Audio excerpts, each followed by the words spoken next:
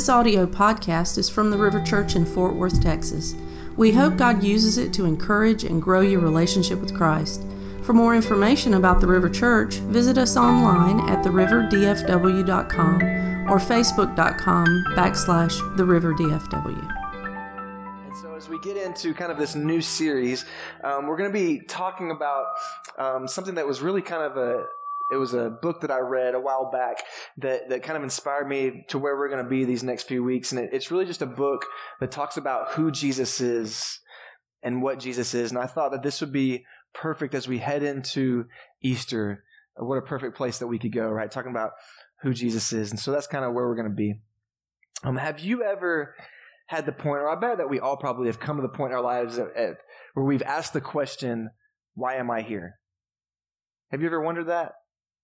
Like a couple of weeks ago, I was at the DMV and I was sitting next to a guy who was like hacking up a lung. I was like taking forever and I had the question, why am I here?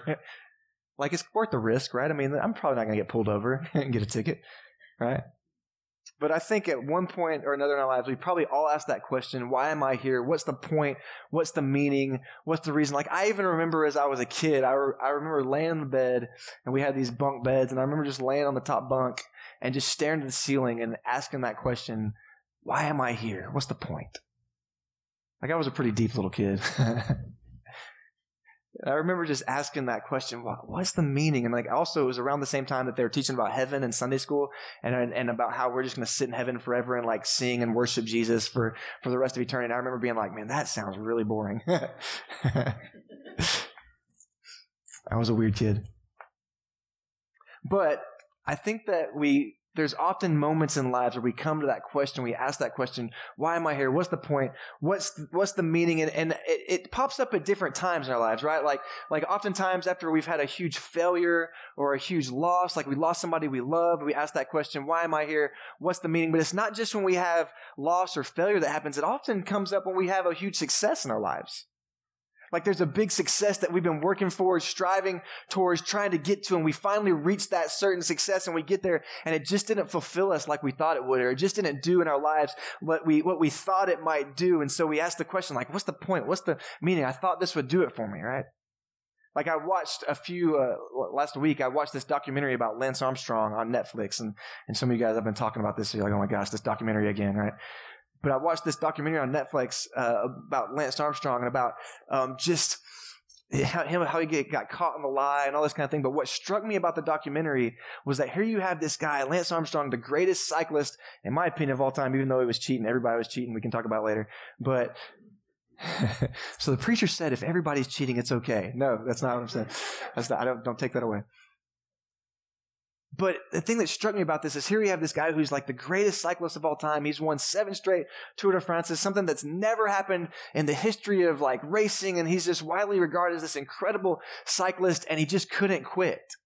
Like he couldn't give it up. He retired and he just had to come back in 2009. He just couldn't. There's something more he had to go for. Like he was considered the greatest of all time, but he just couldn't quit. He had to keep coming back. And that's why he got busted, just in case you were wondering, because he couldn't give it up. And why? Because that thing he was striving after, he's seeking, it just didn't fulfill him. So he had to keep coming back to the well, had to keep coming back, trying to get more. And I think what happens in our lives is we spend tons and tons of time and energy trying to figure this out.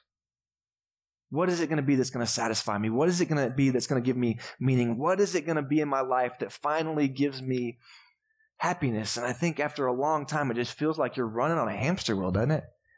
Like just going and going and going and running and running and running and faster and faster and faster and faster. And then like you stop and you're just in the same place that you always were. We all face moments in our lives where we kind of see the brevity of life, where we kind of see that life truly is a vapor. And there's a book in the Bible that talks a lot about this. And it's one of my favorite books in the Bible. It's the book of Ecclesiastes. And it was written by this guy named Solomon. As a matter of fact, when I was in my early 20s, there's a church here in DFW called The Village. They did a sermon series on Ecclesiastes. And it was one of those sermon series that just kind of changes your life. You know what I'm talking about? Hopefully you do here at the river. Like, oh, I definitely experienced that. But it's one of those sermon series that you just remember, that you just hold on to, that changes you, right? And maybe one day we'll do a sermon series on Ecclesiastes because it's such a fantastic book. But we'll do we're going to run through it today a little bit. It was written by Solomon, who is the son of King David, so he's one of the kings of Israel. And what's really interesting about Solomon's life is that God comes to him and says, I'm going to give you one thing, kind of like the genie in the bottle scenario, like that thing we all dream about, right? Like the genie in the bottle, one wish. And so God comes to him and says, I'm going to give you one thing, anything that you ask for. And Solomon asks for wisdom. Like, that is not what I would have asked for, right? You think about that, I've been like, money, right? Power, make me the king of the world, right? Like, whatever. Solomon asked for wisdom to rule his kingdom. And God's so impressed by what he asked for that God blesses him abundantly, not just with wisdom. He gives him abundant wisdom. As a matter of fact, the Bible says he's the wisest man who ever lived. But he blesses him with wisdom. He blesses him with wealth. He blesses him with fame. He blesses him with this huge kingdom. As a matter of fact, just materially speaking, Solomon was probably the greatest king in Israel's time. If we're just talking about like kingdom growth and conquering land and just money and all those kinds of metrics, right? So here we have this guy Solomon who has it all. He has wealth. He has power. He has prestige. He had like 500 wives, which is like insane, right?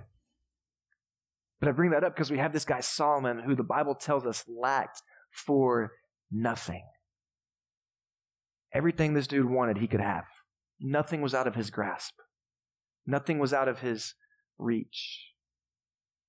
And what's really interesting about Solomon is here he is, he's living life, and he begins to look around. He tells us this in Ecclesiastes. He begins to look around, and he sees how everyone around him seems to be searching for happiness. Everyone around him seems to be searching for the meaning of life, the point of life. And he's kind of doing that himself, and which kind of feels a little bit like the world we live in today, right? And so Solomon sets out, and he tells us in Ecclesiastes, it's pretty interesting. He says, I set out, he says, to perform a test. I decided to perform a test or an experiment. And he says, and who's going to be the subject of this experiment? He said, me. And so he sets out to perform this experiment. He makes himself the test subject of this experiment. And what he says, he sets out the goal. He states the goal in Ecclesiastes in front of us before he ever tells us about the test. He says, the goal was for me to use my unbelievable resources, my unbelievable wealth, my unbelievable power to achieve happiness, to figure out what the meaning of life is so that I can point to it and tell the world, this is what you need to search for. This is where you need to go. What's going to bring purpose. And so he uses his wealth and his power and his prestige, and he sets out and he chases all these different things to try to make certain things ultimate and the meaning and the center of life. And he just crashes and burns. As a matter of fact, it goes so well that he opens up the book of Ecclesiastes with these words in Ecclesiastes chapter 1 and 2. I looked at that TV to see if it was on there. It's not. The words of a teacher, son of David, king in Jerusalem. Absolute futility, says the teacher. Absolute futility. Everything is futile. Some Bibles translate it as vanity, vanity, everything is vanity. Other translations, meaningless, meaningless. Everything is meaningless. And then the rest of the book of Ecclesiastes just goes downhill from there. Are you encouraged this morning? Are you glad that you're at the River Church today? You're like, it's time change. Preachers preach and tell me everything is meaningless. Like, this potluck better be good.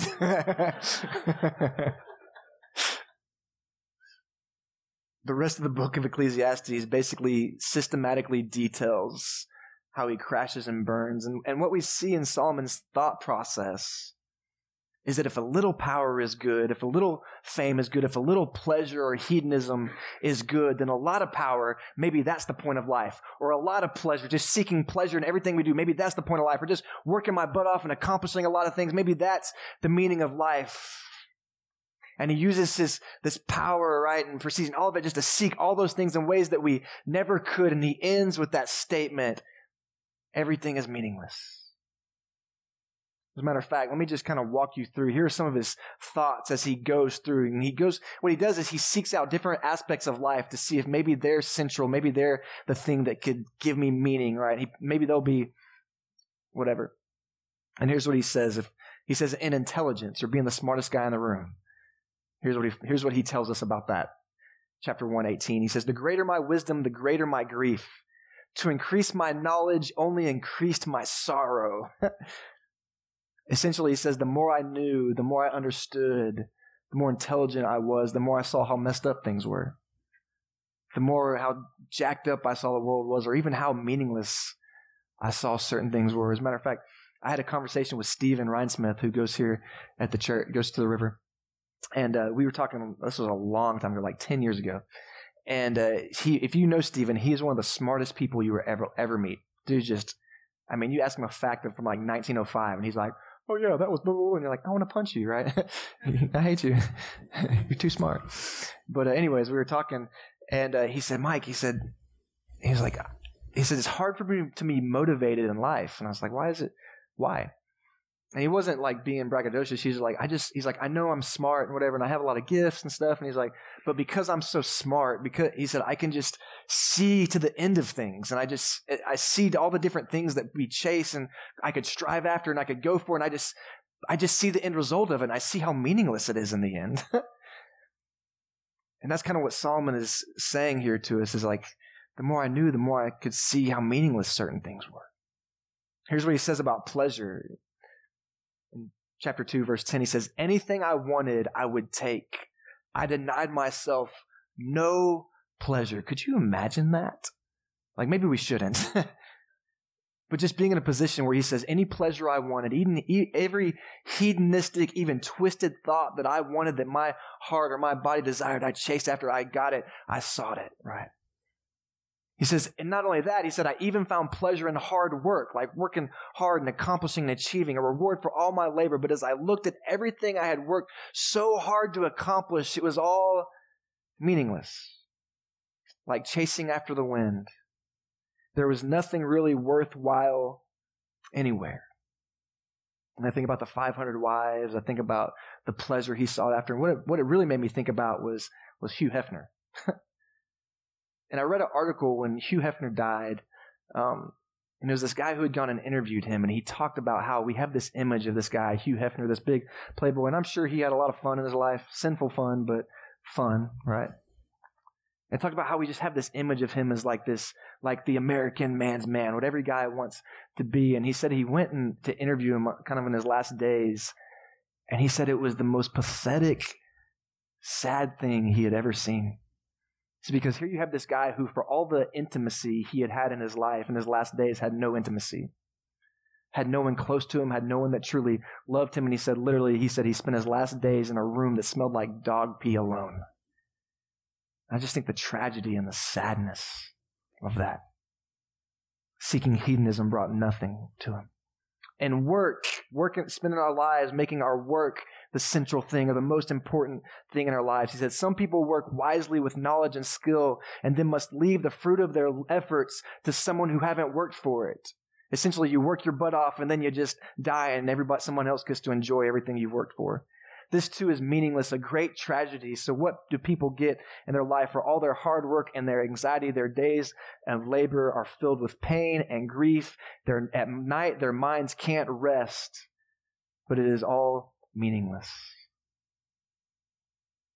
The last one I'll tell you, there's a lot of them in here that he goes through. The last one is on just simply being a good person. You think maybe it's about just being good, right? Being a good person and trying to do the right things. Chapter 8, verse 14, he says, and this is not all that is meaningless in our world. In this life, good people are often treated as though they were wicked, and wicked people are treated as if they were good. It's also meaningless. Are you encouraged yet? At the end of his search, the final conclusion that we see Solomon come to in chapter 12, verse 13 is this. He says, let us hear the conclusion of the whole matter. Fear God and keep his commandments, for this is man's all. Solomon, this guy who has more wealth, more power, more prestige, more opportunity than really any of us, if we're honest with ourselves, will ever have in our entire lives, come to the conclusion that meaning is not found in power, meaning is not found in pleasure, meaning is not found in work, meaning is not even found in being a good person. It says, just fear God and keep his commandments. And when I read this and I go through this, it kind of scares me for us, because the truth is that none of us will ever have the power, the prestige, the resources, the opportunity that Solomon has, where we can really chase these things out to their end result, right? And yet we're going to keep trying and trying and trying and think, if I can just get a little bit more of this or a little bit more of that, or if I finally get this house, or I finally get this place, or if I finally get this job or this money or that whatever, I'll finally get there. And at the end of the day, man, it's like we're just running.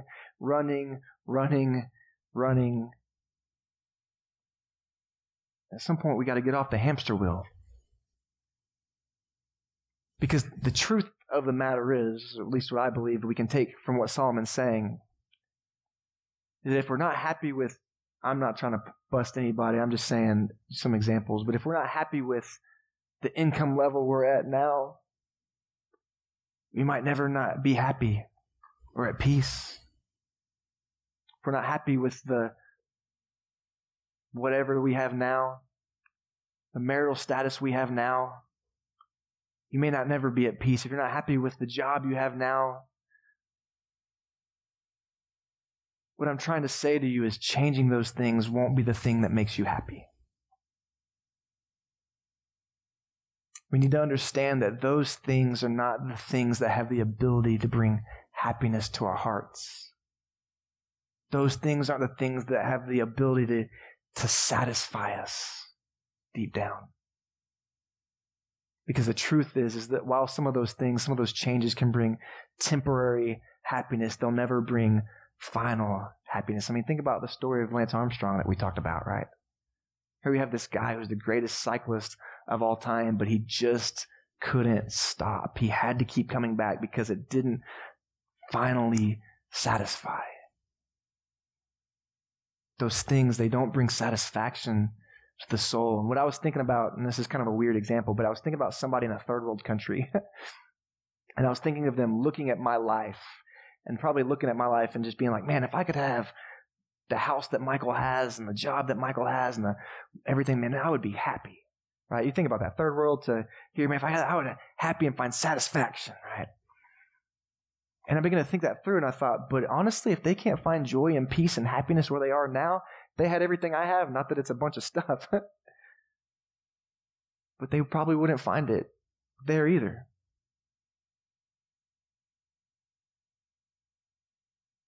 Because the truth is that meaning and joy and satisfaction isn't a stuff issue. At the end of the day, it becomes a heart issue for us. And so you say, Mike, are you saying that it's wrong to want nice stuff or a bigger house or a better job or more money or whatever? I'm like, no.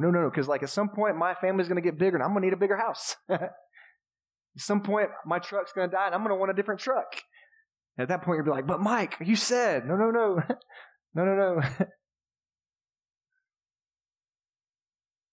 What I want us to understand is that if you depend on those things for your happiness, you're going to spend years being miserable. Because here's what's going to happen is you're going to spend years going, if I only had this, if I only had this, if I could only get there in my job, if I could only get there in my finances, if I could only get there in whatever, if I could only get there, if I could only get there, if I could only get there, then I'd be happy. And you'll spend years being miserable because you're not there. And then what's going to happen is you're going to work your butt off. You're going to get there and you're going to go, it didn't satisfy me. And you're going to spend years being miserable because it didn't satisfy. And so I'm not saying don't work for those things. Don't try to achieve those things. Don't try to go. I'm not saying that. What I'm saying is don't depend on those things to be your satisfaction, because at the end of the day, it will leave you wanting. It will leave you empty. And I'm telling you that because I love you and I care about you. And I want us to learn from Solomon. Because the truth is, the meaning of life isn't found in anything that this life can offer you. When Solomon says to us, fear God and keep his commandments, what he's telling us is what he's talking to us about is that life at the end of the day is about our relationship with God. It's about focusing on God, the only thing that can truly bring meaning to our lives. And he says this really interesting thing. He says, fear God and keep his commandments. And this word fear isn't like shuddering, like terrified, right? Like it's not, you should walk around and be like, oh, I'm scared of God, right? This word actually means fear, but it's like fear in the sense of awe. A long time ago, Katie and we have some kayaks, and we took our kayaks out to the ocean. And we were out on the ocean. I took mine way. I wanted to go out as far as I could. And so I went past the waves, where it's crazy and everything's whipping around. And I got past that, and I just went and kayaked out as far as I could until I couldn't see anybody anymore. And I remember getting out there, and there's this point where I stopped, and I was just sitting there in the silence of the ocean, right? Where the water's not whipping and it's just kind of still. And I remember sitting there, and it was the most, terrifyingly beautiful experience of my life. Because I'm like, there's going to be a shark come up and eat me. But there was just something about the power and the beauty of the ocean that was awe-inspiring in my heart. And what's really cool, actually, is that a dorsal fin popped up in like a second and terrified me, but it was like a bunch of dolphins. It was the coolest experience of my life. But for a minute, I was like backing up, like, oh, I'm going to die. And I think that's kind of what Solomon's talking about, is that our lives should be lived in the awe and the magnificent beauty of the majesty of our Creator. And as we live in that awe, as we walk in our relationship with Jesus, as we trust Him, as we respond to Him, as we love Him, we begin to find meaning and purpose in our lives. And we see God in the person of Jesus Christ. We see the awesomeness of our God in the person of Jesus Christ. Jesus is the manifestation of God here on earth. As Katie's pastor used to say, Jesus is God with skin on. God in the flesh, Jesus Christ. And when we live our lives in awe of Jesus, we recognize His power over our lives, the thing that gives us meaning. We live in awe. It begins to change our lives so that life doesn't become about me anymore. Begins to become about Jesus. And let me just tell you this, because I love you so much. Life makes so much more sense when it's not about me. When everything's not about me anymore, I'm able to live selfless. Not that I'm perfect at it. I'm not saying me. I'm not. I'm a selfish person. But I'm trying not to be. But we're able to live more selfless, and we're able to live more free. And what happens is Jesus becomes the focal point of our lives. And I believe that's what Solomon is trying to get to eventually here, is that when we put all those other things as the focal point of our lives, they leave us empty. But when Jesus is the focal point, things change. Is there anybody in here that's an interior designer, interior decorator? My wife could be, I think. I think she's great at it. Is she in here? Yeah, she's good at it. In interior design, there's this concept that is referred to as the focal point. So what happens is every single room in the house has a focal point. And so every single room has something that everything else is designed around, that everything else points to, that everything else is drawn to. And so when people walk into the room, whether consciously or unconsciously, they're drawn to this focal point. In some houses, it's a TV. My house is the TV. Some houses, it's artwork. It could be a window. It could be like an elk head. I don't know. But the idea here is that Jesus becomes the focal point of our lives. And essentially what I'm saying is He's not a part of the room. He's the thing that everything else in the room is based around. You see what I'm saying? The idea here, and if you can see this, is what happens to so many of us in our lives. We do this thing right here where this is our life, right? Don't make fun of me. I'm really bad at these things. This is a pie chart. And we have this thing right here in the center, and that's me, that everything else is designed around. And we have different parts in our lives, right? We got our family, right? We got our money. That's the important one. We got our job, right? And then we got our faith with Jesus. You know, Jesus. That's Jesus in Hebrew, in case you're wondering, right? And what we do is all of these things revolve around me, right? And so family, you treat our family how I want to treat, you treat our money how I want to, our job how I want to, what's best for me, what works out best for me. And Jesus just becomes a part of the equation. Or we do this, we replace me with something else. Like my family becomes the focal point, or my money becomes the focal point. And so everything else kind of centers or revolves around that. And the thing that we're missing here, the thing that I want us to do today, is to change that focal point. Because the way it's supposed to be, truthfully, is that here in the focal point we have Jesus. I'll just do a fish that time. Jesus. And everything else in our lives revolves around that. Family, how we spend our money is how Jesus says to do it. How we treat our families, how Jesus says to do it. How we work at our job is how Jesus says to do it. And what happens where Solomon was messing up is that he was trying to interchange what should be the focal point, what should be the point. So he said, is pleasure, should that be the thing we seek more than anything? Should that be the thing that we strive after more than anything? And he chased after pleasure and he said, it doesn't satisfy, it doesn't fulfill, it leaves me feeling empty. Or should it be a job? Should a job be the thing that I chase more than anything, that I strive after more than anything? Will that be the thing that brings me satisfaction more than anything? And he chased after it with his tremendous wealth, and he built and he built and he built, and he said it didn't satisfy me. It left me feeling empty. Should my family, and you go, family, yeah, but if your family is the thing that rules your life, guess what? Kids grow up and they go away, and then you're going, what do I do? Or maybe you get a divorce one day and your wife or your husband leaves you unexpectedly. What do I do, right? If you chase after those things and they are the ultimate, most important thing in your life, at the end of the day, you can chase it and chase it and chase it and chase it. And then you're just left empty. My challenge to us here today is to make Jesus the focal point in the room. To make Jesus the focal point in your life. So when you try to bring in the couch, you go, no, baby, that clashes with Jesus. We'll get a different couch. And olive is a weird color anyways. So often what happens in our lives is our lives get so jacked up. Even as Christians, I do this, man, I do this. Even as a Christian, what happened is I removed this thing from the focal point, and I put some. Let me tell you, the sin that I have the problem with this is sometimes I make the church the focal point. And you go, well, that's good. No, Jesus is the focal point of the church.